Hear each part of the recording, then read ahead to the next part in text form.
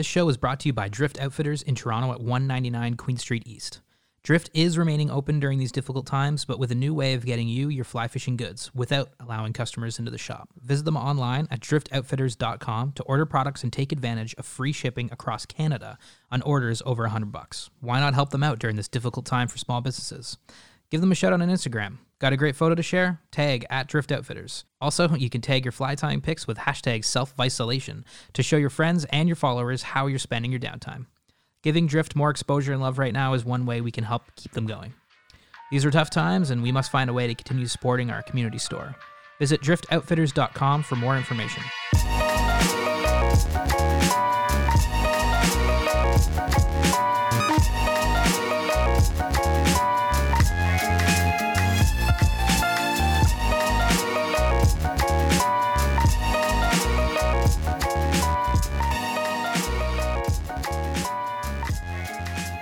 Well, welcome to another episode of So Fly. It is the end of May, and it's 40 degrees outside.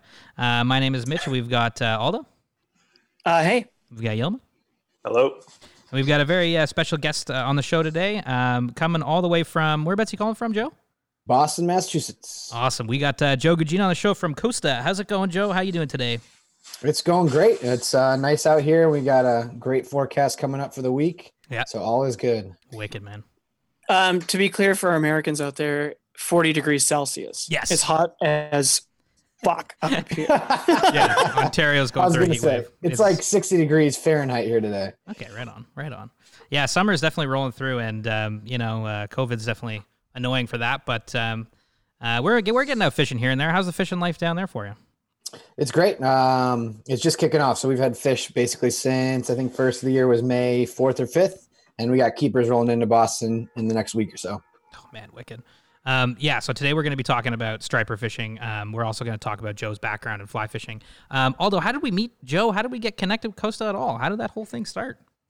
Well, actually, it was our friends down in Indiana. The first time we came into contact with you guys was Derek from Fly Masters. He got us some Costa gear, which was awesome of him to do so. And then we produced that video about, I mean, what a great community, like everybody who worked so hard to revitalize the White River. And then one thing led to another. And I got Joe's contact and emailed him. We've been chatting for a couple months now. And yeah. I think it was even a little bit more a roundabout. That's how I think you guys first started with Costa. But I think how I first found you guys was through Joe down in Texas. Right. Oh, and we right. worked with Joel Clifton and Photo Wise and kind of found you guys. Yeah. And even came more roundabout because Hayden Dobbins, who's one of our event guys at Costa, actually is from Indiana. So knows that whole story, knows you guys. And so it's just a cool, awesome, small fishing world. Oh, it has been totally awesome. I love that the fishing community can just like in such weird ways, we just find each other somehow, It's the best. Yeah, it is really the best. Okay, so we're going to talk about striper fishing today, but maybe we just start with a little bit about, first of all, who you are and what do you do at Costa? For sure. So always just realizing too, I talk fast, so I will do my best to slow down for your listeners. Right on. Or maybe they're used to listening at 1.5. They may have to listen at -5 perfect. for this, but Just I get excited about fishing, so I'll try to keep myself in check. All right. I think they'll understand. But background in fishing, we'll start is I grew up fishing from Connecticut originally. So about 2 hours from Boston, mostly freshwater, largemouth bass stuff, all fun. We're about 2 hours from the coast, so didn't fish saltwater that much. And then went to college north of Boston. Fished a little bit in college, but played lacrosse, so was more preoccupied with that. Then when I graduated, lived here on the coast in Boston, North Shore, basically 2009. Fell in love with striper fishing. That's basically all I do now. Then fell in love with fly fishing, and now fly fish, spin fish, do it all across the Northeast New England. And now through my job with Costa, I cover all of North America, mostly United States, but a little bit into Canada, a little bit south. And I cover specifically inshore saltwater fishing. Okay. So that's everything fly and spin. And then I'm also currently covering offshore saltwater fishing as well. So basically anything saltwater, Costa, our guides, our events, our cause partners, which I love, and our media partners. So I cover all those relationships. That's a pretty awesome gig, man. How'd you get involved with them at all? That's a great question. And so I got involved with Costa. So when I graduated, I actually went to school to be a teacher. So I taught fourth grade for 6 years. Oh, no way. When I graduated. So I love kids. I have 2 of my own now and worked across camps. And so went to be a teacher and was teaching. And then fellow Endicott grad, Matt Zimmerman, and I got together. We fished a lot. He had the name Why Not? And we were like, what are we going to do with this? Is it a blog? Podcasts weren't really a thing then. Is it gear? What is it? And we started Why Not Fishing spring of 2014, May 2014. And so we just had a website. We had some gear. We ran a little launch party. Instagram was huge at that time, and we're really growing before the algorithm stuff, and it was really natural growth, and it was a lot of fun. Yeah. Mm-hmm. And actually about 2 months later, I was on Martha's Vineyard where I go every year, and we had like a little form website, like name, email, and we got an email from my now colleague, Peter Vandergrift in Costa. I just started at Costa. He was like, I love you. I searched striped bass and fly fishing, catch and release on Instagram, and I love your stuff, what you guys are putting out. Can we work together? Yeah. I thought it was my buddy pulling my leg. Yeah. I thought it was somebody who was like, oh, I'm going to get Joe and Matt and mess with them. Yeah. So we called them, and it was great. He sent us a couple pair of sunglasses. Yeah. We wore them, we promoted them, etc. And then Why Not grew. We started running some events and meetups. So they sent us some gear, ran tournaments, grew that relationship. And so over time, they became our longest standing and largest brand partner. And so Why Not's kind of gone up and down in different ways. We love tournaments, bringing the community together, but really started nailed down on event marketing. So that was kind of our niche, and representing those brands at all our grassroots events. So we ran events from anywhere 5 to 10 people to 150 people. And Costa loved that representation in New England, and they can't always be there. So we represented them. And so Matt and I represented them. And so worked really tightly with Costa for those years. And then when the guy, Mike Holiday, who's a good friend, left my position, moved on to another company, the position came available. And I knew I wasn't going to move down to Florida, so it wasn't really on my radar. And they actually let me, after a time they couldn't find anybody they liked, my name kept coming up, and they were able to let me work remote. So I live in Boston, work from here, and travel down the East Coast, Gulf Coast, and West Coast. Oh, man, that's pretty radical. Jeez, that's some nice water there. That's Holy pretty crap. cool.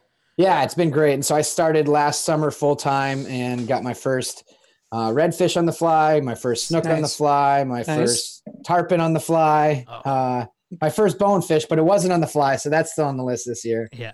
Got to travel all there. And then before all this crap started, I got to get my first peacock bass on the fly, which is sweet. Oh, geez, that's down really in sweet. Miami. And then had some trips down to, all of my trips are thrown up in the air at this point. Yeah, of course. So now for basically our travel is probably locked down till July, probably August at this point. Yeah. So 2020 is going to be a little tough, but I'll be just doing a lot of fishing here locally. Yeah. So Costa didn't start off with fly fishing as being like, a big part of the marketing strategy. But so when did fly fishing become important for Costa? Like, because I'm seeing more and more of that kind of popping up, and obviously you're targeting fly fishers quite a bit. Yeah. Were you involved in heading that, or is that something that's been sort of like rolling out the last 5-6 years kind of thing? Yeah, so Costa was founded in 1983 in Daytona Beach, Florida. So it was all around Florida culture. And our founder, Ray Ferguson, just passed away last year. We have our new sunglasses, the Fergs. If you guys haven't seen them, check them out. They're sick. Saw them. Memory of him. Very cool. So it's always been around inshore saltwater fishing, fly fishing, definitely, and spin fishing, and offshore Florida. But basically, early 2000s is when, and kind of mid to end of 2000, when our marketing really took off. So our 6 southeast states, so Florida, Georgia, North Carolina, South Carolina, Mississippi, Alabama, and Texas, that's like our core. And basically, as they've grown out, they've kind of selling that Florida, that fly fishing, that kind of cool coastal flair, and kind of, moving up the coast, moving Gulf Coast, and then the West Coast. So it's grown. And so through Why Not, we were able to be part of that growth in the Northeast, which was really cool. Cool. It's been interesting on the outside and now on the inside, seeing like, how do we keep the Costa brand alive and sell that Florida lifestyle and really, achieve out there, but adapt it to the Northeast, because Northeast is so cold. We get a lot of great pictures and a lot of great content, but it's not necessarily the Costa brand, so to speak. Right. Oh, that makes sense. Also, these are my fave, by the way. What do you got? Those Spiros? I got the Tybes. Tybes. Oh, yeah, okay. Man. There you go. They're super sweet. I love these sunglasses are awesome, man. Honestly, like, not just saying that, they are great fishing sunglasses. And not because the creative that you used to promote this was a guy that kind of looked a little bit similar to He me. did look like you. That's not what. Were you in the ad? How did we get you? It's perfect. Exactly. Almost like you got to get it. That guy looks like you. Got him. I love it. Got him. Well, Yeah, it's kind of cool. It's an interesting thing you kind of touched on that, and I don't really think about. I mean, I've been to Florida a bunch and fly fish a bunch. Like, that is fly fishing's other, like, a cultural mecca. I think in a way, there's like, of course, a Catskill. Well, in America anyway. Yeah. So you have the Catskills, and they're doing their thing. Montana, of course. Yeah. Pacific Northwest for the steelhead. Yeah. But really, like, outside of Montana, and I've been lucky enough to fish all these places. Actually, not the Catskills, but Pennsylvania. And like outside of the Montana, it's really like, it's really Florida where I got that, that sense of like everybody fly fishes. Yeah. really. You know what I mean? Like when you're in Isla Morada, just like when you're in Livingston, Montana, everyone's got a skiff. Yeah. Everyone's got a skiff and everyone's got fly rods and everyone's bonefish, tarpon, permit obsessed. Yeah. Just like everyone's rainbow brown and cutthroat obsessed in Livingston. So yeah, I think I don't know what point I'm trying to make here other than like, it is a really interesting, Isla Morada specifically, and like is a really interesting little like cultural hub for fly fishing. Yeah. Yeah. I got to fish the Herman Lucerne tournament this year, which is a really cool tournament. And the Keys are a place I've always wanted to fish. And the tournament weekend, why I didn't catch the bonefish on the fly, was blowing 30 to 40 and raining all weekend. Yeah. So I was like, I love the Keys then, and I can't imagine going when it's pristine sight casting fly fishing conditions. Mhm. Yeah. Mhm. Yeah. And then, like you said, like Florida, then there's everything else you can catch, like you can go get peacock bass in Florida. So Yeah. cool. So, I mean, Yeah. Yeah, that's true. That's great. I think a lot of people I don't think about peacock bass when I think Florida, but maybe I should because it's like, yeah.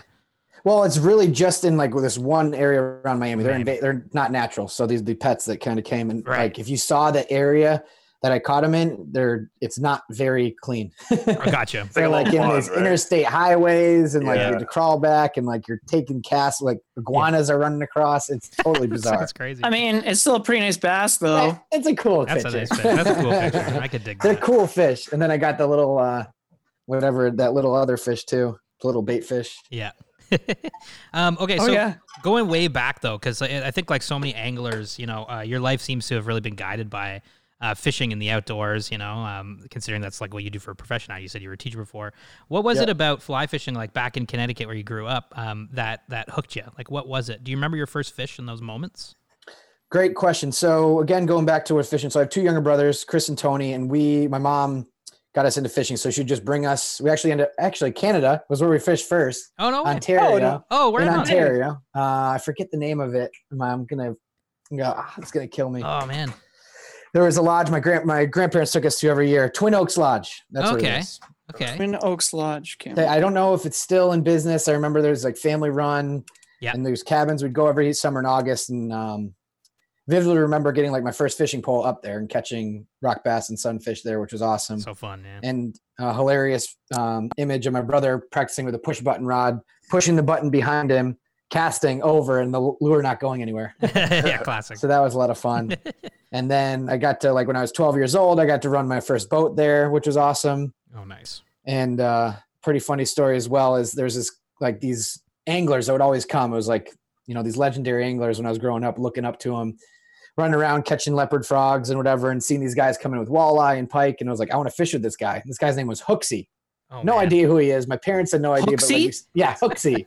Pretty good name for an angler. Hilarious. He was like, I don't know what he actually looks like. Can't remember. We don't have a picture. I think Yeah. he might be a mythical character. Yeah. But I was like, I want to fish with that guy. My parents were like, okay.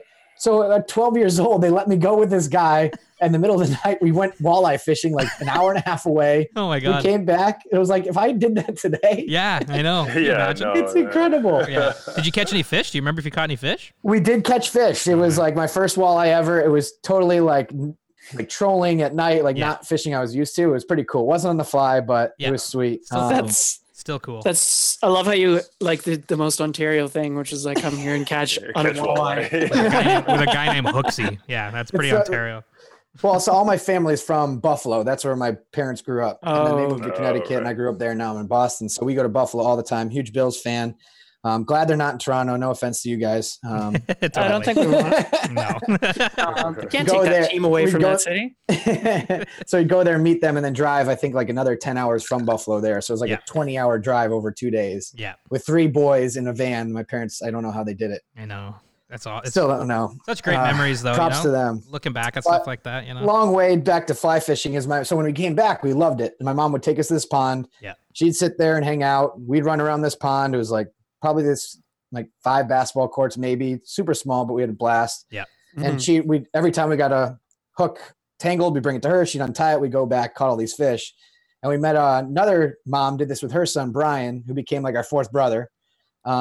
And we'd all go there. We'd all fish. We grew up fishing and just loved it. So it's like the 3, me, Chris, Tony, and Brian. Yeah. And so I didn't fly fish until I tried it a little bit till after college, though. I got really into it. So Right. Brian was a guide, and he still is a guide in Alaska Oh, sick. Wow. at Wild River Guides. If you guys can ever check it out, it's awesome. They do fly-in trips. So they fly in, they have to measure all the weight. They drop them off. They float the whole week, and they pick them up at the end. Oh, that's cool. That's a cool trip. So That's cool. so Oh cool. yeah, definitely gonna look. And into they do that. some really cool trips like with veterans. They have somebody in a wheelchair that did a whole trip. They had somebody wow. that's Wow. blind What? that does a trip for a whole week and catches fish. It's wild. Oh, that's crazy. In Whoa. Alaska too, like such a looks wild cool, place. man. Super legit. So like he was always into fly fishing, and his big trip that he would do every year is for steelhead and brown trout up in the Erie Tribs. Yeah. So Mm. down like Mhm. Oak Orchard and all those rivers and stuff. And so he's always like, Joe, come with us and fly fish. Joe, come with us and fly fish. Right. So we got a little bit of fly fishing in the stripers up here, I think like 2012, 13, 14. And Matt and I, through Why Not, did a lot. And Brian invited us up there.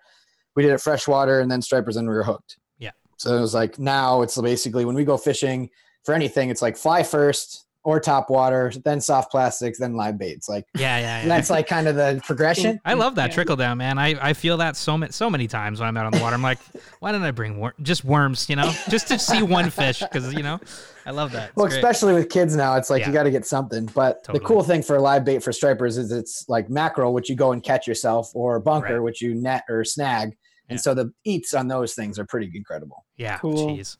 That's But we also insane. do fly fishing. We'll talk about when you get stripers. There's a lot of tease and switch with a big topwater plug. Then Yeah. you pull the plug hookless and you throw the fly right behind it. Okay. really? So you tease the fish out of the rocks and then you throw that's how you catch a lot of the big fish on fly.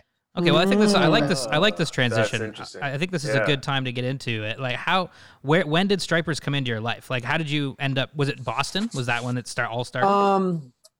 When we grew up, like we did a little bit, but we weren't totally into it. Like we went with a couple friends here and there. We did some bluefish stuff off the Cape, but definitely because it wasn't in our backyard, it wasn't like we weren't obsessed with it. Yeah. Then when I graduated, actually my co-teacher, when I was teaching, her husband and her son fished a lot. And so they invited me. And then that's when I really got into it. And then Matt and I fished a bunch. And then we were like, all right, we love this so much. Let's create a company around it. And then just have Yeah. this huge community around the North Shore. Yeah. And they're just such a fun fish to fish for. They're super aggressive. They go from, we're catching mid 20-inch fish, which are fun, but my, personal best, I broke twice last year, 47-inch and a 48-inch on top water. Oh wow. That's a huge fish. Sorry, On what? top water? So, what? Top water, big old plug, 7 inches Oh my god. in 5 feet of water. It was incredible. That's crazy, man. I don't even Like a yeah. life size. I don't So yeah, basically when we're talking about trips for you guys, it's like first week of June. So next week I got it June 5th last year, and then got another big one like a week or so after Labor Day. So it's like up Okay. for us is like mid-May to mid-October, but really like first week of June to last week of September is best in Boston. Okay, so those are kind of the 2 times to go. And does that correlate to the run at all? Like the eastern run? Yeah, so the That's when they're- stripers are coming from Chesapeake and Hudson all the way up to Maine, and you guys get stripers up by you guys Up too. in Quebec, yeah. So it's similar Yeah. stock up there, but they're kind of all the way through. Right. Yeah, they get them all the way to where, like the Cascade. Mhm. Yeah, exactly. Mouths of those rivers like the Matapedia and whatever. Well, and it's funny because we're down here, we're experiencing a big crash for stripers again. It was a huge Oh. crash in the 70s and 80s, and there's a moratorium. Yeah. And now it's looking to be the same, but up in the Gaspé, they're trying to kill the stripers because they're eating your salmon. I Yeah, know, exactly. I know. But there was a moratorium because all the stripers were gone for a while. So it's like you said, it's like that ebb and flow of people keeping them. Yeah. Yeah, Weird that's why. balance, I mean, you know? like I love fresh fish, but there's so many other fresh fish you can eat around here. It's like Yeah. stripers are more valuable in the water. Yeah, Yeah, for sure. Yeah, I mean, For sure. we feel the same way about steelhead A lot and of things like that. I mean, different- so yeah. many fish, right? Yeah. Yeah. So, sorry, Mitch. Baby, it's all you. Oh, okay. So, why, like, as I think, like, stripers have the same kind of cult following or cult kind of culture around it that, like, steelhead do. Yep. What's with that? Is it because, I mean, obviously they're fun and they don't happen all year long. I get that part of it, but like every article I've ever read in like the Fly Fish Journal, so they just like people with striper fish seem borderline insane. Yeah. You know, they're chasing them like the Grateful Dead or Yeah. Yeah, it's pretty You know, crazy. like- Well, it's like I was thinking when you were talking about, trout in Montana or the trout in the Catskills or different areas. That way, it's like redfish and snook and sea trout down like all the southeastern states. The only thing we really have in the Northeast is stripers. Like that's it inshore. Like especially Boston. Like we get some bluefish, some flounder, not really on the fly fish in specific. Yeah. When you can go offshore and get some bluefin and mahi and offshore stuff, but it's just not attainable. For stripers, it's so attainable. It comes within shore. Right. Not so much anymore because their species dying down, but it's like you can chase them from Maryland to Canada. You can catch them out your back door. You can catch them on bait. You can catch them on fly. You can catch them on lure. And it's just like people don't sleep because they eat at night really well. It's like different tides, different winds. So it's just similar with flows for steelhead. When you get the best flow or a different time of year and water temps, like for stripers, it's people get divorced, lose friends around stripers. It's sad. Yeah. It's like, I've heard about this. it's crazy. It's funny. So when I started fishing, I was teaching. And so I started fishing a ton and started this company. And my wife was like, what the hell are you doing? Like, you're never home. You're doing this. You're not making any money. You're spending money to run a company. Like, how does that work? Yeah. I was like, just trust me. It will work someday. Yeah. And it's like, now I live, I'm looking out my window right now and I see Boston Harbor. I wouldn't be That's able cool. to awesome. Oh, do, wow. I need to live here. Like, Yeah.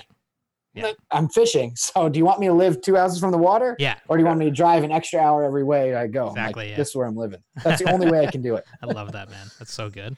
That's nice. Striper fishing, actually, I read a book years ago by a guy named David D. Bandito, I think, and it was called On the Run. It was about striper Oh, fishing. it's a great book. Such That's a like good one of the book, best right? ones to read. Yeah, I read that Yeah. when I was a kid, and I was like, this striper fishing thing, although you'd hit the nail on the head, it is like a cult thing. Like, people do get divorced over it, right?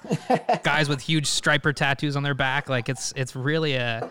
And the way that he talked about it, I was just like, man, so stripers, something I gotta catch. And when you're talking about catching, 40-inch fish on top water, I'm like, Jesus, what a ridiculous thing. And it's funny because you have the stripers in general, the cult, but it's really even more than that. It's like you have the fly fishermen, the spin fishermen, the bait guys, the commercial guys, Right. the surf casters, the fly surf casters, people that only fish at night. It's like This gets so niche. so funny. Like I'm not like that. I'm pretty open and like community. I want to learn from everybody, but Yeah. some people can get really Yeah. closed off. I think And that's- to be honest, I do understand a bit of it because if you're giving up spots, I mean, you guys probably talked about this before. It's like you don't want to give up spots and spot burning and all that good stuff, Yeah. which I understand. And it's more the why and how about where you went to catch that fish more than like just that spot and go. Because then Yeah. you get crowded and people throw garbage and it just doesn't work. Yeah. No, 100%. Right. 100%. Well, maybe we go through a bit of like a day striper fishing, like because like I said, I don't know, it's completely foreign to me. Like I don't even know what if someone was like, let's go striper fishing, and we walked down to the Boston Harbor, and they're just like, okay, show them what to do. I would have no idea. Yeah, we went this morning. We start getting them in Boston Harbor about the first week of May. So most people try, some trips in the third or fourth week of April, just getting ready, kind of getting their dust off. Sometimes we go down to the Cape or Connecticut, Rhode Island. They migrate up there first. We get them from shore a lot. They're usually, schoolies, some 15 inches, some up to 25 inches. Yeah. And that's kind of what we had for the past 2 or 3 weeks. And then now the bigger fish start to move in. So like this week we should get keepers. And then next week again is when I got the big one. So like that first week of June, then they kind of settle in for the summer. So Okay. even though I Okay. mentioned the first week of June, last week of September or so, like they're here all summer. Okay. Just as it gets hotter, they're harder to get. So that's why you fish early morning, evening, or night is in Right. the summer or live bait. And so normally with work and kids, like I'm usually going a half hour before sunrise. So like 4:30 now or 5 a.m. sunrise. And we fish, for 3 or 4 hour trip, usually around the tide. Sometimes we go a little earlier, a little later. And we're just cruising out. We know kind of where the fish are usually. This time of year, there's lots of blitzes. So they're chasing bait. So you find the birds, find the fish, Yeah. throwing flies that way. And then we start hitting some flats. We start hitting some rocks. We start following the bunker schools around. Gotcha. but there's really fish here all year round. Sometimes they're easier to catch than others. Okay, Mhm. gotcha. So you really are, you're cycling through different spots that that hold fish, and you're just throwing different patterns at them and seeing kind of where they're at in the column and what they're feeding on, all that kind of stuff, right? Yeah, and the hardest thing about Boston, like I fish mostly Boston North Shore. So when you look at Massachusetts, there's Cape and the Islands, then South Shore, Boston North Shore, Cape Ann, and then you kind of get into Cape Ann and into New Hampshire. So like we're really Boston and North Shore is kind of like my zone. Yeah. And if you look at the map, really this time of year you want to hit estuaries, and what happens is the water heats up in the flats, and the fish want to go to that warm water first. So those like Okay. late afternoon outgoing tides are the best. Yeah. Because the water is warm, so the fish are in there and they're kind of active and they're coming out. Or for wading spots, we usually fish around the low tides because the estuaries that are huge are now a little bit smaller, so the fish are in a concentrated area. Yeah. So you can just wade out and Oh, get to them right. a little bit easier. Yeah. So if you look on a map, like if you never came down here and said find an estuary, like you might find one, but there might not be parking. Right. You might not have access, so it becomes tougher. And we fish on boats most of the time. Right. I fish on kayaks as well, stand-up paddle boards, and shore. Oh, nice. Stand-up paddleboard would Way be to get fun. out there. The Yeah, I saw- best thing about the stand-up paddleboard is like sight casting them, so Yeah. you can see Yeah. them coming across the flats, and it's awesome. That's Oh, my yeah. next purchase. Stand-up paddleboard for sure. Yeah, I have the Live paddleboard, the catamaran one. Yeah. I don't know if you've seen it. It's unbelievable. I fit me, Whoa. my 60-pound bulldog, and my wife on it at the That's same so time awesome. catching That's fish. great. It's so fun, man. And it's super stable. Oh, it's awesome. You could like do cartwheels on it. It's like a floating dock, basically. Eh? You It just, really is, but it cruises. People use it to race. no way, really? Whoa, Racing that's in it? crazy. Super fast. Oh man. Yeah, we tried the boat. Boats are great too.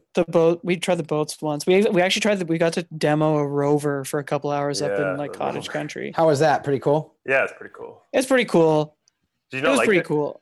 I just like the regular paddle boards. I don't think Yeah. I need an outboard motor on my paddle. At that point, just get a skiff, right? Right. Yeah. yeah, yeah. Like, Yeah. or put like a trolling motor on a kayak. I feel like it felt unsafe, I guess. I don't Okay, know. because it was like, yeah. Gotta say kayak fishing, man. Kayak fishing for sure. And you're on the sit on top kayaks, right? They're pretty stable too, right? Yeah. So I've been like a Hobie team member, so to speak, for the past 5 or so years. So the pedal Nice. kayaks, which you need to for stripers, you're covering a ton of water. Plus, you need to be fast in and out of the rocks. And the ones that the Outback model I have, you can stand up too. Yeah. So it's weird to fly fishing. Like I'm kind of constructing a little stripping basket to like pull on top of the drive, so the line doesn't get stuck in the driving Oh, handstand. right. Yeah. I'm kind of trying to configure that now, or because the seats off the new seats have a space, I just kind of strip the line under the seat, and that's my stripping basket. Yeah. Yeah. Yeah. Oh, See, yeah. I love that though. You know, fishing like these types of fishing scenarios where you have to think about, oh, you could paddleboard, you could kayak, you could wade. Like that's the best, man. You know, that's what I love Yeah, why about does it need to bass. be one thing? Yeah. Well, and it's crazy. It's like every morning, every night. Like this time of year, it's bad because I have 2 kids. I'm working. My wife works, and it's like I'm here and I have my friend. He's having a girl this summer, so he'll finally learn what it's like. But he's fishing all the time, so it's like this blitz. He's on it. He's like sending me pictures. I'm just sitting at home, like, oh my god. So Yeah. is a blitz? Sorry, Yeah, go ahead. what is a blitz? A blitz is when the fish are like frothing. So usually there's birds, they're chasing bait, they're coming out of the water.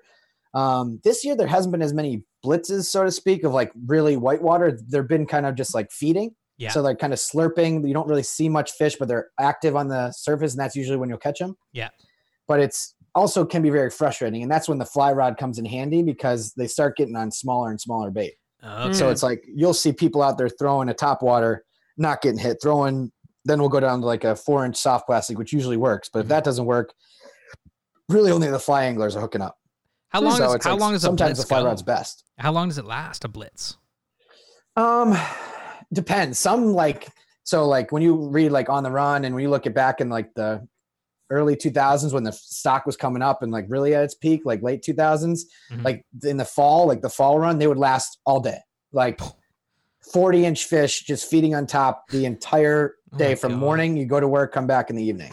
Whoa. It's What? insane. It's absurd. Like Yeah. like I missed it. Like I never got to see it in that heyday. I've seen some blitzes that are insane, but Yeah. like today they like feed in one area, then they kind of go down. Then you look around, Right. they'll pop up in another area. Right. And as we've kind of learned, like, and you see people fish, it's like you just stay in that area or you kind of slowly put rather than chase the birds. Like today it was so foggy, the birds couldn't even find the fish.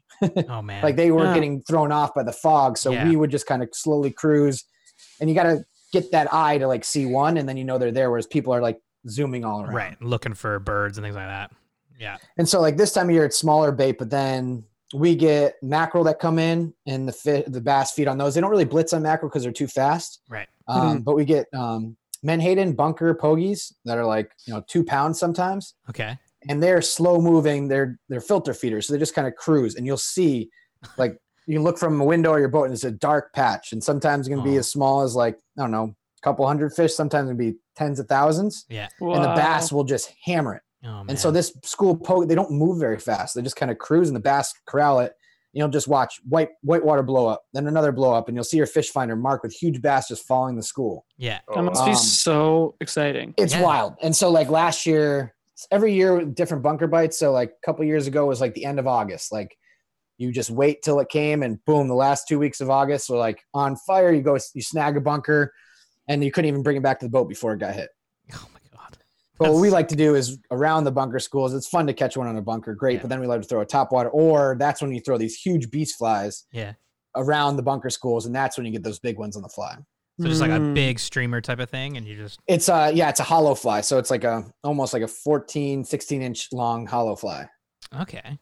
So you can link to our buddy Ben Wally, his B Wally on Instagram.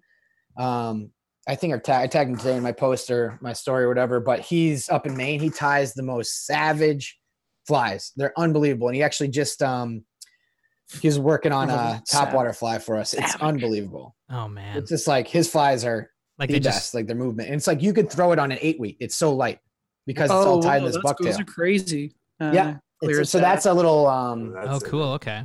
It looks so like he's a squid or experimenting with a little something. pop lip, but if you look at Yeah. like some of the other ones, it's unbelievable. Oh, we'll post it in the show notes too for people listening. You can go Oh my Yes, god, please. they're so Click through. beautiful. Yeah, like look at that. Like that thing's incredible. Oh yeah, that's nice. That's Oh, a nice So that streamer. looks exactly like a bunker. Yeah. Yeah.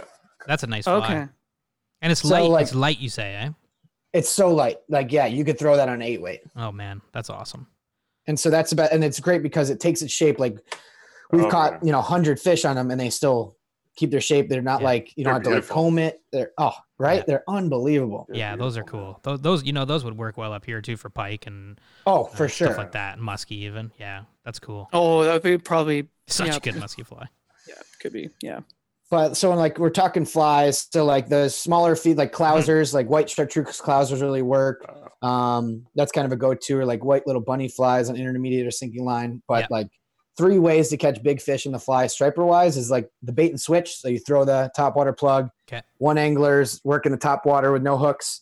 You get one to follow it and you throw it. It's like takes an amazing amount of teamwork and skill on both people, because if you don't get the fly and it turns around, it's like sometimes a cluster, but when it works, it's amazing. Yeah. Second way is follow the bunker schools. And then the third way, which is like, I say kind of like the most pure way, is just blind casting heavy structure or deep rips and Yeah. just like pulling one out of the rocks, like Yeah. totally just on the fly. And that's when you can do that, it's the best. Yeah, but a little tougher, like you say, because you gotta it's find them. tougher, right? Yeah. And so like what we do on the boat, it's like Zim and I are like we fish obviously all the time. We're throwing top water probably 90% of the time. And it's like, we'll all throw top water till we get a bite or like a keeper. And then the first person who gets a keeper on the top water switches to the fly. Yeah. And then and we're on a boat usually with 3 people, sometimes 4. So you can't have really 2 people throwing fly. Yeah. And we're in like a 21-foot boat most of the time. So you got to have like one person dedicated to it. So it's always like kind of a silent fight. Who gets to go to the fly rod Yeah, first? And that's what's fun about going on the paddleboard, or on the boat by yourself, or the kayak, is like you're super stealthy. You're the only one doing it, which is great. Yeah. Right. Right. Oh man, absolutely. Yeah, I mean that top water strategy. That's such a cool Yeah, I've thing. never I've heard never of it. heard of that. It's The bait and switch, baby. I love that. It's so awesome. Be It fun to works do. really well. Do you remember like a moment in your striper fishing life that was like, oh, this is cool. Like this is why I can see myself getting into striper fishing now. Like this is, or like a story where it's like this is like, oh yeah, Look when the switch flipped. yeah, I'm trying to think. So I think like the mark for stripers on anything is a 40-inch striper. Like is awesome. Like a lot of people catch 40-inch stripers at like don't know what they're doing, if you're trolling big plugs or a tube and worm is a popular strategy, or like live bait, but like a 40-inch striper specifically on top water, like that's an accomplishment. Yeah. So I remember getting my first 40-inch on a top water with my buddy Jeff, who at the time owned and made 24/7 lures, which is the wooden lures that we use a lot.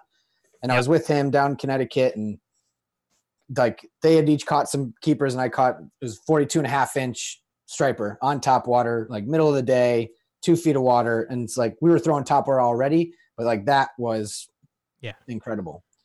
So that really did it. And then fly rod wise, I'm trying to think the best fly rod wise. So I fish a kayak tournament everywhere called the NEKF Striper Shootout. Okay. New England kayak fishing, always mid-August up in Salem, where I used to live, the North Shore. And it's a Friday night to Sunday afternoon tournament. The best kayak anglers around. There's like a live bait division, an artificial division, and a fly fishing division.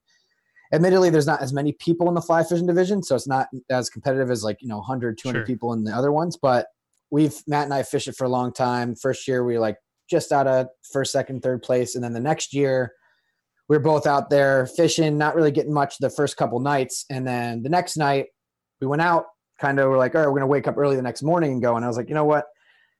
Like near the spot we were going to go, he went to bed, which is unlike him usually. And actually, he didn't go to bed. He went to hang out with a girl who's now his wife, and he's having a daughter with. So I guess it worked out. Oh, no. And I went out that night and was fishing these docklight area and throwing a bigger fly, not as big as those huge bunker flies, but a little bit smaller. Yeah. And fishing all these the docklights. So you guys ever fish docklights for snook or redfish or anything like that? Or not so much redfish, but more snook or tarpon? Sea trout once, actually. Sea trout. Okay. Yeah, So it's similar. So the stripers like love to hang in that. And I was on my kayak fishing this light line, not really expecting much. Saw like little bait in the surface. Yeah. And I was throwing toward this wall. And so the tournament's always at the time it was your 2 longest fish. So it's like your 2 longest fish is your entry. Yeah. And I think that year was actually your biggest. So like if you fly divisions, like if you can get usually 25 and up, you're pretty good. And it's Nice like if you fish. get a keeper 28 inches, like you're going to do pretty well. And so I think at the time Nat and I both had maybe like a 24, 28, 30, somewhere around that. Yeah. And so Matt was in first and he wasn't fishing that night. And I went out and was fishing, caught a couple, kept measuring the board, wasn't that big, and was like casting forward in the kayak. Yeah. Twitching through the light. And all of a sudden, like I heard a huge splash behind me. So I was like mid cast and I just like dumped it. Like, just like screw it. Just let it go. And so I threw it behind me. I was like totally awkward. So I was like stripping the kayak like this behind me. And all of a sudden hooked up, spun my whole kayak, took me across the flat. My reel was burning all the way out. It was incredible. Oh my God. And so let me see if I can find the picture. That's a cool story. And it was sick. And so I was like, this is definitely the biggest fish I've ever caught in the tournament to win it, which was really cool. Yeah. And it ended up being my best in the fly, 36 inches. Jeez. Oh my God. Look at the fish. That is a huge fish. Oh That was my at God. 4 a.m. in the morning Oh my after God. fishing all night, totally delirious. We'll post that picture on our Instagram as well. I'll send it to you. Yeah, for sure. Yeah, for sure. That's ridiculous. And so it was man. just so cool. And my buddy came and took a picture of me. Yeah. He was like all the way back at the launch. I was like, dude, I know you just paddled all the way back, but you gotta come out yeah, this is worth it. Trust me, it's worth it.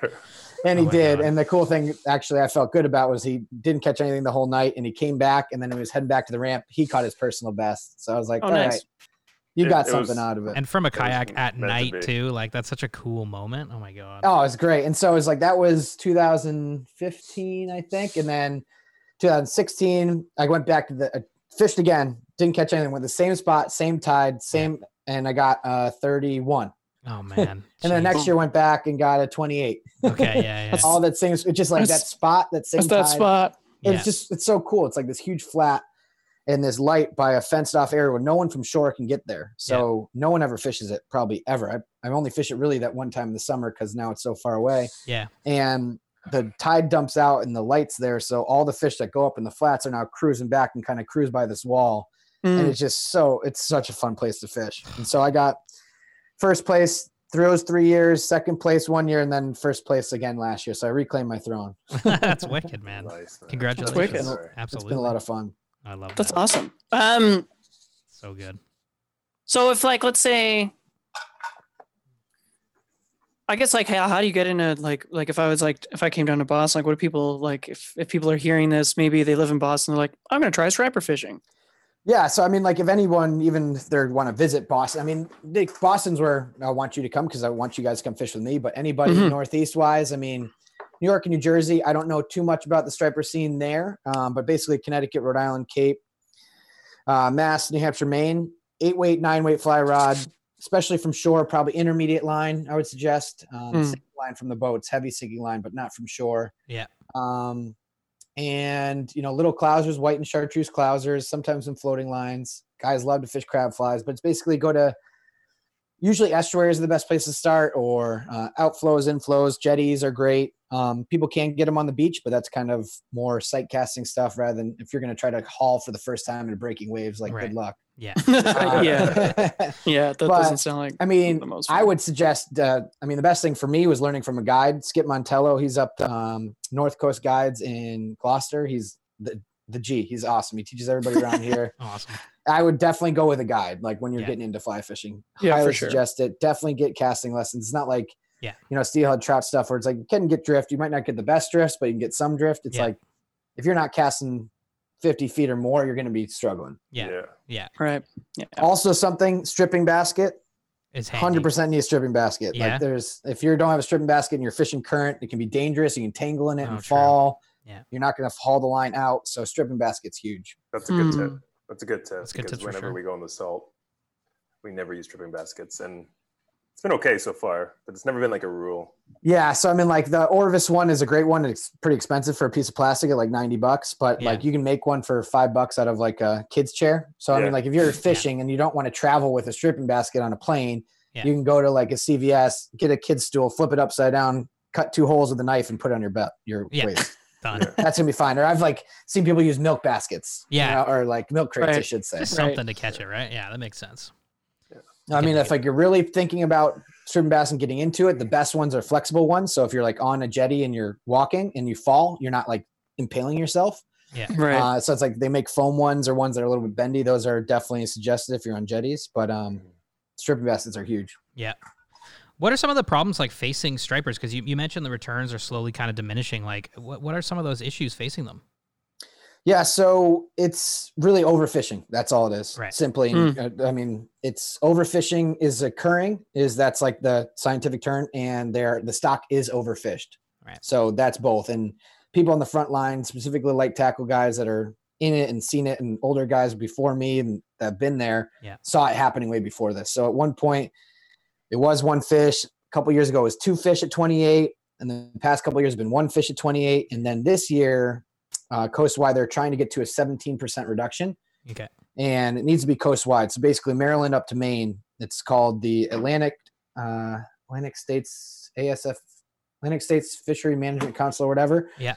And they're managed striped bass, and they all need to agree. But like they agree on it, but then states can put in these things called conservation equivalencies and change the rules a little bit more. So it's been a big cluster this year of trying to reach that 17%. Yeah. And it's been a 17% coast wide. So the funny thing is like New York and New Jersey killed the most amount of fish. So they were going to have to reduce their fishing way more than 17% to get to the 17% statewide. Yeah. Right. But now all these states got to go and do their conservation equivalencies to reach 17 per their state. But what that means we're not reaching 17 coast wide. No, yeah. So it's so frustrating. Yeah. Right. It's such and a so weird... this year they've put in a slot limit, which in general, if you think about like how they manage redfish and snook, makes sense. Yeah. But they really only make sense if you have a healthy stock, which we don't right now. So like 28 is like just at the cusp of when they're breeding. Mm-hmm. And the slot right now is 28 to 35. So you can't keep anything over 35, can't keep anything under 28. Yeah. It would be best if they're gonna make a slot that was like 34 to 40 or even better, like, 30, the smaller, the better. Yeah. But what really worked in the past was 1 fish at 35 inches. That's the only thing that's ever worked. Right. You keep 1 and it has to be 1 over 35. And like my case and what I strongly believe in is protect those breeders that are passing on those good genes, have a ton of eggs. Yeah. They're just stronger, going to survive. Like there's no sense in killing a 40-pound striper. Let it go. Like sometimes you can't do it. So you got to keep it. But in my case, like the best fish, if you're going to eat it, is like a 34-inch fish anyway. Yeah. That's going to give you if I caught a 30 or 4-inch fish and I could feed a dinner party of 6. Yeah. Like I eat striper for me is like eat that night or that's it. Like Yeah. haddock, you can freeze that. Flounder, black sea bass, striper you're not Striper, trying no. to freeze. Yeah. It's a big fish. Yeah. And yeah, exactly. Okay. Well, So like definitely I would encourage you guys and your listeners to check out ASGA, the American Saltwater Guides Association I work closely with. Okay. They recently started, I think, past 2 years, but the guys who run it are awesome stand-up dudes. They've been in the fisheries for a long time. I actually had the opportunity to fly down to Washington, D.C. with them to speak on behalf of stripers twice. oh, nice. So that was really cool. Had the opportunity to do that. And they're just putting out a ton of great content and literature, and on top of it, making a difference. And their big thing that I believe in is managing stocks for abundance. So if there's more fish, more people are going to fish for them, which means there's more money that are going to spend on guides, gear, tourism, Yeah. food, etc. Mm-hmm. If there's no fish, no one's spending any money for them. Exactly. Yeah. So I totally believe in that, and that's what they stand behind. And it's the hard thing for stripers is because there's a commercial fishery, Mhm. there's an unfair pitting of the two groups. Like there really shouldn't be. Right. There's a stock. I agree people should be able to eat in a restaurant, but like it's not about how you're catching them or for what person. If there's no fish, no one can catch them. Yeah, exactly. Yeah. That's the case. It's really just like more so, and that's one of the things ASGA is working on, the mismanagement of commercial licenses. Because like there's guys that feed their families, not really on stripers only anymore, but like that's one part of their fish that they catch. Yeah. But there's also guys that weekend warrior type that will go get a commercial license, kill 10 fish in a day, go sell them and cover, the cost of their boat. But it's like if you can afford that I need the commercial. It's like if you have that boat, you don't need a commercial fish for them. No. Yeah, exactly. Yeah. So it'll be interesting to see how that goes over the Right. next couple of years, because I believe people should eat them. There's a huge fight from Group Stripers Forever that wants them to be a game fish, which ideally maybe, but I don't think that's going to be realistic. Yeah. Um, And is that the pure solution, right? It's like it doesn't sound like it. it's not a tarpon. No one really ever ate tarpon Right. to get there. Like tarpon makes sense as that, like it's more, stripers are the most similar probably to southern species of snook and like redfish that Gotcha. a slot, once they're healthy, I think could work. Mhm.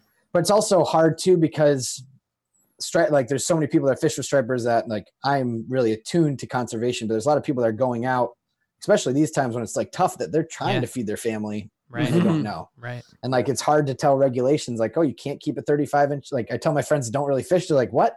Yeah. And like it's like, wow, we're not on the I same know. page. I know. Yeah, I know.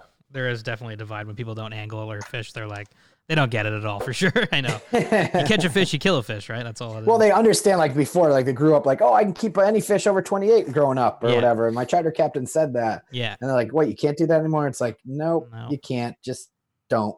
Just don't do that. Just do Yeah. not do that. Yeah. Okay, interesting. Well, Yeah. it sounds like there's definitely some, some good thinking in the works, though. So hopefully everything Yeah. kind of bounces back. Yeah, I mean, I'm a huge catch and release and conservation guy for sure. And I understand people want to keep it and eat it. And it's like fly fishing in general. I think you see across the board more catch and release than anything. Yeah. And I think that more people are getting that catch and release light tackle thing in. And Mhm. it'll be interesting just to see what happens with this pandemic stuff, who's fishing, or Mhm. also the striper stock. Like I have a friend that fished in the South Shore, and he said he probably noticed in a spot where it used to be like 5 people, like 45 people. Right. Like- it's gone up so much. Because Yeah. no one can do anything. Yeah. Yeah. Like so they're like, oh, I used to fish. I'll go buy, that. and it'll be interesting to see how many people those stick around and stay fishing. Right, That's, right. That's really interesting. Yeah, there is an uptick, isn't there? That is so strange, eh? Like, what a weird year. This is the weirdest year. It's the weirdest year ever, man. It's totally bizarre. It's been weird. Yeah. Yeah. Okay, Joe. Every episode we do 5 questions called Mitchie's Fishies 5. and they're- Whoa, is it that time already, Mitch? It's that time, baby. Mitchie's Well, it's been Fishies an 5. hour. Yeah. Oh my god! I know, we I could talk realize striper it. fishing all day. But, it's the same 5 questions we ask every single guest. Well, wait a minute. Unless Yoma, do you have something you want Oh, to yeah, ask? but you got No. I was just saying because I didn't realize the time. time flies for this guy. Talking about stripers, man. I could talk Sure. about stripers all day long. Yeah, man. Love it. It's so Love it. interesting. Yeah. Yeah. Okay, so the first one, Mitchie's Fishies 5, and it's like it's just 5 more questions, no buzzer beater or anything like that. So the first one is, what is your favorite fish and why? And I kind of already know the answer to this one. So that's a good. Well, so default, it's in my backyard, but I would Yeah. say, favorite fish ever would be on fly, probably tarpon. Oh, yeah. Okay. Mhm. I got Yeah, story wise, I got my first tarpon actually in Puerto Rico on a paddleboard on the fly.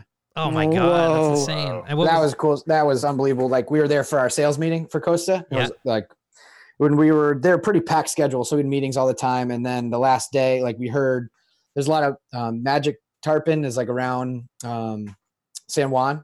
And that's like what everyone does. And they do some fly stuff, mostly live bait stuff. And it's like right in the harbor. Yeah. But one of our sales guys like showed us pictures like on the last night, like probably like 8 p.m. And we're like, oh my God, we need to do that. So we started messaging this guy on Instagram. We text him. They're 2.5 hours away. This was 8 p.m. pretty much in the bag already because it was, our sales meeting. What are we It's a sales doing? meeting. Yeah. And so we're like, all right, stop drinking. We might be able to pull this off. So it was like, took a couple hours. We locked it in. We're going to go at 4 a.m., 2.5 hours down the island. We're like, no one has a car. We're only here from the airport. Yeah. We went and rented a car, came back packed because we were leaving the next day at like 2 p.m. Oh my God.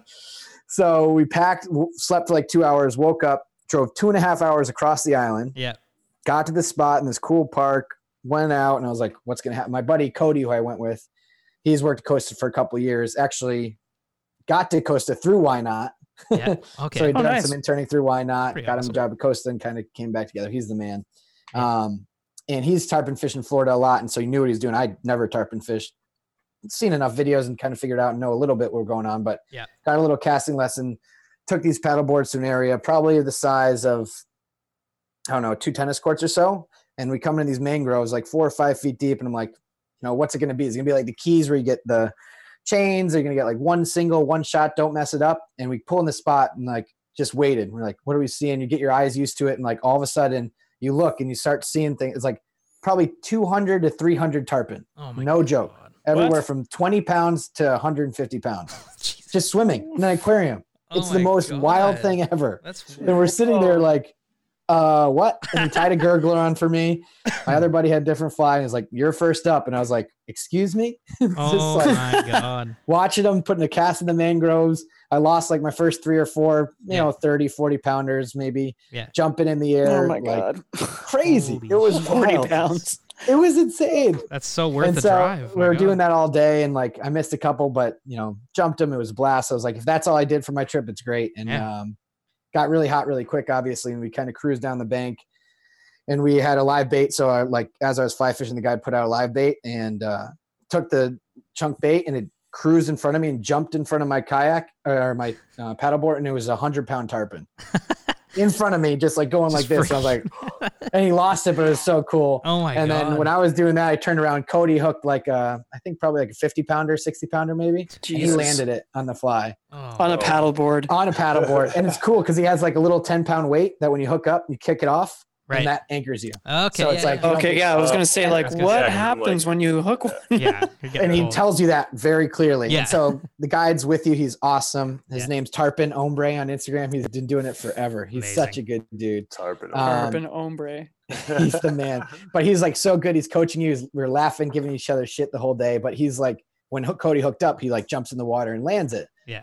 As a paddleboard, it's hard to land it. So him and Cody went off in another area. They did some live bait stuff and jumped a whole bunch more on spin rod. And I kind of went back to the spot where I knew they were. Yeah. I sat there. Was like, I got to get one. Yeah. And one kept coming, cruising. You kind of wait. And I waited, hooked it up. And was so pumped. No one was around. These guys were all the way down. Yeah. All I had was like a cell phone, barely could battle on this thing. And I had this, 15, 20-pound tarpon, but it was on the paddleboard. So I just was spinning. And it just kept going around because I didn't want to jump. I didn't want to lose it. And I Yeah. wanted to picture it. And it was Big like, if somebody was videotaping this, it could have Yeah. been like bloopers. It was That'd be terrible. amazing. Oh my God. Finally landed. But so long story short, tarpon on the fly inshore. But bluefin tuna on spin rod is like a new addiction. I got my Yeah. first last summer, Yeah. and it is unbelievable. Oh man. Highly suggest if you ever do it. Like I got mine on a little soft plastic Ron Z, but this summer I'm going to go on top water, and it is just you can't even imagine the power of those fish. They kick Yeah. your ass. Oh Oh, my for God. sure. I know. Wouldn't Those imagine videos it's of people fighting them, I'm just like, how the heck are they doing this? Like, Yeah, my back.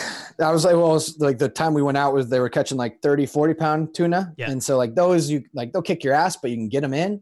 And that's what everyone was catching. So like, this is my first one. I told my buddies, like, I'm going to land this one. So I was like fighting it for the first 10 minutes. And they're like, if you need a break. And I was like, I'm not a pussy. I'm not going to lose this 30, 40-pound fish. yeah. And then finally I was like, all right, somebody go in. And the fish ended up being probably 150 pounds. It was like 68 inches. That's massive fish. Oh my god. That's So I was so like, all right, funny. at least I didn't feel that bad to get my ass kicked by Yeah. that fish. It's a big fish. Okay, well that sounds super fun too. I mean, yeah, I've never fished for those. Tarpon are definitely high on the list because that story's crazy. It's so worth the drive. It's so cool. Yeah. It was Yoma so got his cool. first tarpon this year. Yeah, Hell yeah. he did. Yeah, you I know? did. Where at?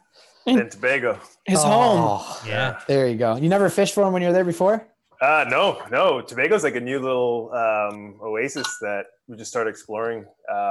Just because it's not like a very popular fly fishing destination, but it's very like it's got a lot of permit, They've got it all. Yeah. Permit, bonefish, tarpon. bonefish, tarpon. Jesus. Oh, that's cool, man. Yeah. Oh, maybe I'll have to go there with you guys. Absolutely. Yeah, man. That'd be a fun Absolutely. trip. That's a plan. Sounds like a work trip to me. Oh yeah. Yeah. Yeah. Oh man. Number 2 then. Okay, so this one kind of leads into that. If you could fish anywhere in the world right now, assuming it's like the best time to go fish there, where would you go? And why would you go there? I think the Seychelles are pretty sweet. I think that's on everybody's kind of bucket list at the Yeah. moment.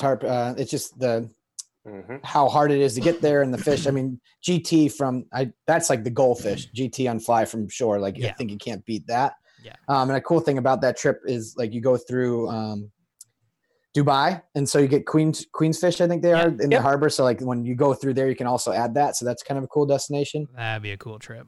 Yeah. Nice. And then a trip that got canceled because of all this crap was to Costa Rica, and I was going to work an offshore tournament on the Pacific side, and then at the end of that, go to the Gulf side for tarpon, and which I was really looking forward to. So anything where tarpon bonefish permit, where you can get that slam, so in the Keys, Yeah. Belize, anywhere you can get that, I think like that's what I want to do someday. Get the slam. Oh man. Yeah. You're doing Tobago. There you Yeah, go. there you Let's go. go there. Well, I just got my spot. Love it. All right, number 3 is what is your best fishing memory? Best fishing memory. You've had some good One that you ones. told There's been me. some good Yeah, ones there was on already there. a couple. there's I've given you guys a lot of them. Oh, I love Yeah, it. So jazzed right now. That kayak was pretty good. I'm trying to think of. So, I mean, I've just started to take my daughter fishing, so I can already tell that those are going to be the best when she Yeah. likes fish. And there's a funny picture we have, like when she was, I don't know, not even a year old. I'm Martha's Vineyard. I'm holding a little scup, like a tiny little, basically like saltwater sunfish, and she's smiling in the funniest little picture. And then like we got the picture, or after we took it, looked on the phone, she's making like the littlest baby thumbs up in the picture, and no one noticed it because it's like kind of next to her leg. So that Yeah. was really fun to do that. Oh, that's awesome.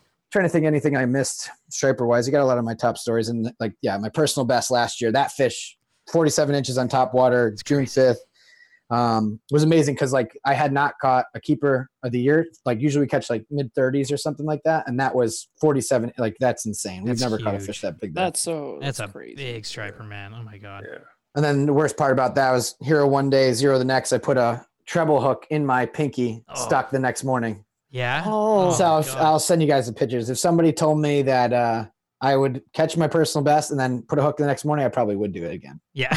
Totally. Yeah, Still- I it's, think still, we it's still numb, by the way. Oh my Oh, god, no. it really was that Oh, I bad. totally eh? messed it up, but whatever. Oh, man. fuck. Worth the I have fish. Well, 9 other it'll- fingers. We're fine. Yeah, it's true. Exactly. Well, the good thing is if you get stuck there again, yeah. I won't feel it. Yeah, right. Exactly. Okay, number 4 is why do you fly fish? What do you get out of fly fishing? Challenge. And it's just fun. Like if you're not catching fish when you're striper fishing, it's just fun to cast a fly rod. Yeah, totally. It's just like I can cast a spin rod all day long. It's just like a good mix up. Yeah. And it's just a different movement, which I really enjoy. Mhm. Yeah, 100%. Not with you there. Number 5, and the last of Mitchie's Fishies 5, is what fly pattern represents you best and why? So if you were a fly, what would you be?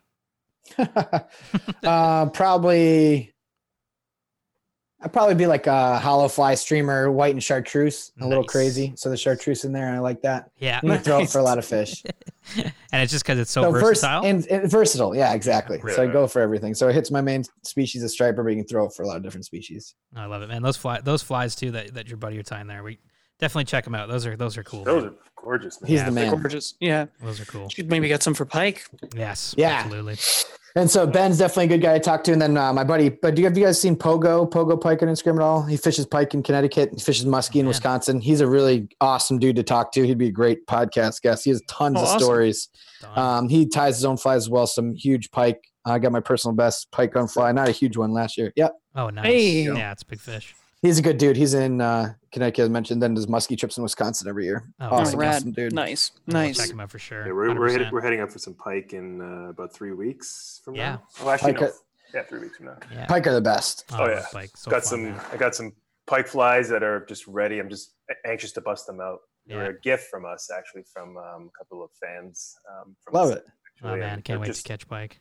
nicest looking pike flies. So yeah. Hell yeah. Yeah. That's it for Mitch's Fishes Vibe, man. Joe, thank you so much for coming on. That was Thank you, that was gentlemen. amazing. That was such a fun show. Yeah, I'm so appreciate that. jazzed Thank to you. go striper fishing right now. Like I can't even. You gotta go. Oh man. You gotta go. 100%. Yeah. 100%.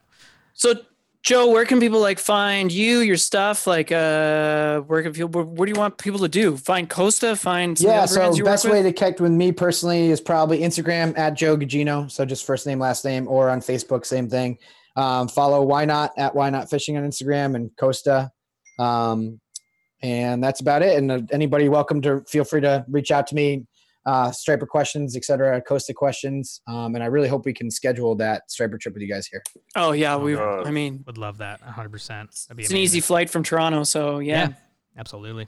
I mean, it used to be an easy flight Yeah. from Toronto. Yeah, it used to be. A little tough right now. Well, the good thing is, like, when you fly into Boston, like, there's not, like, I live in Winthrop technically, so it's right next across the airport, and it's like 10 minutes away. So Oh, right. Nice. you don't have to go into Boston proper if you land. So you can come into Winthrop, which is, pretty low key, Beauty. stay here and fish enough Boston Harbor, so you're not like in the thick of it and have to Yeah. be that worried about it. Oh, You kind of wicked. get away with it out here. Wicked. Right on. Yeah, we. I went to Boston once. It was awesome. Had a great That's a time. Cool place. Love Cool. to go down there. Or I'll join you guys in Texas when you go to that again. Did you guys schedule that yet? We gotta definitely meet up in Texas. We haven't scheduled a trip yet just because we don't know what the heck's going on with this whole thing. Yeah. You know? Well, let me know when things go. We're 'cause- eyeing the same time. Same time. which November. is November. November, We went in yeah. November last year, and the bulls started coming in. So I- good. Like, I think we had a shot at a couple bulls. Like they weren't fully in yet, but whatever. I don't care. Like that So was many like the fish most anyways. amazing trip. Yeah. Yeah. So many. Sign me up for that. I would love to be there. Yeah, man, come. 100%. That'd be Cool, a cool. blast. Okay. Well, thanks so much again, Joe, for coming on, and everybody listening, check out the show notes for all those links, and take care, man. Take care, man. Later, Nice to guys. meet We'll you. talk soon. See you, We buddy. talk soon for Yeah, sure. thanks so much. All Bye-bye. right, see you, man. All right. Nice. That was a fun show. Oh my god, I want to go striper fishing. That was fun. Joe's so Yeah, cool. well, He's like the coolest guy. Yeah, man. He's super nice. It's Yeah. just such an interesting. I don't know. It's so cool, like seeing the way people like grow up fishing. Yeah. Because we like grew up a very specific way, Yeah. I know. which is unique which is unique, our little Ontario way. And then Yeah. that whole like, what am I trying to say? well, like so much access breadth to of such knowledge. wild fish out there. Like Mm-hmm. stripers and he's fishing. I love the the, teasing method. That's pretty interesting. Yeah, that's crazy. That's so. Norm crazy. was doing that on the Ottawapiskat. Oh right, eh? With He yeah. had a hookless spoon. and That's he right. was I like- don't remember that. Oh, that's right. Yeah. Yeah, Norm. Yeah. Norm. That's awesome. And that's what those guys wanted to do with us in Tobago. Remember the guys was trying to sell us like day trips? They would like wanted to tease Oh, up. They wanted to tease up mahi to the boat and then have us throw poppers at them. That's right. That's right. And Which we were gonna do that I too. don't know why we didn't do that. Yeah. To be perfectly honest. Sounds kind of problem. Mahi on a popper would be so insane Yeah. and fun. Are you guys going fishing anytime soon? Yeah, probably this week. Tomorrow, maybe. Maybe tomorrow. Maybe Tomorrow's a nice Wednesday. evening fish. I Hey, don't know. Wednesday, Maybe I'll why just not? Play Why it's- hooky. That's why it's called Why Not Wednesdays, right? Is it called that? Yeah. I'd be down to go. Yeah, I'll be down. I don't know. It's just really hot, so they're not. Yeah, They're exactly. not. It's not. Stay away from the fish Yeah, right now. We were on the.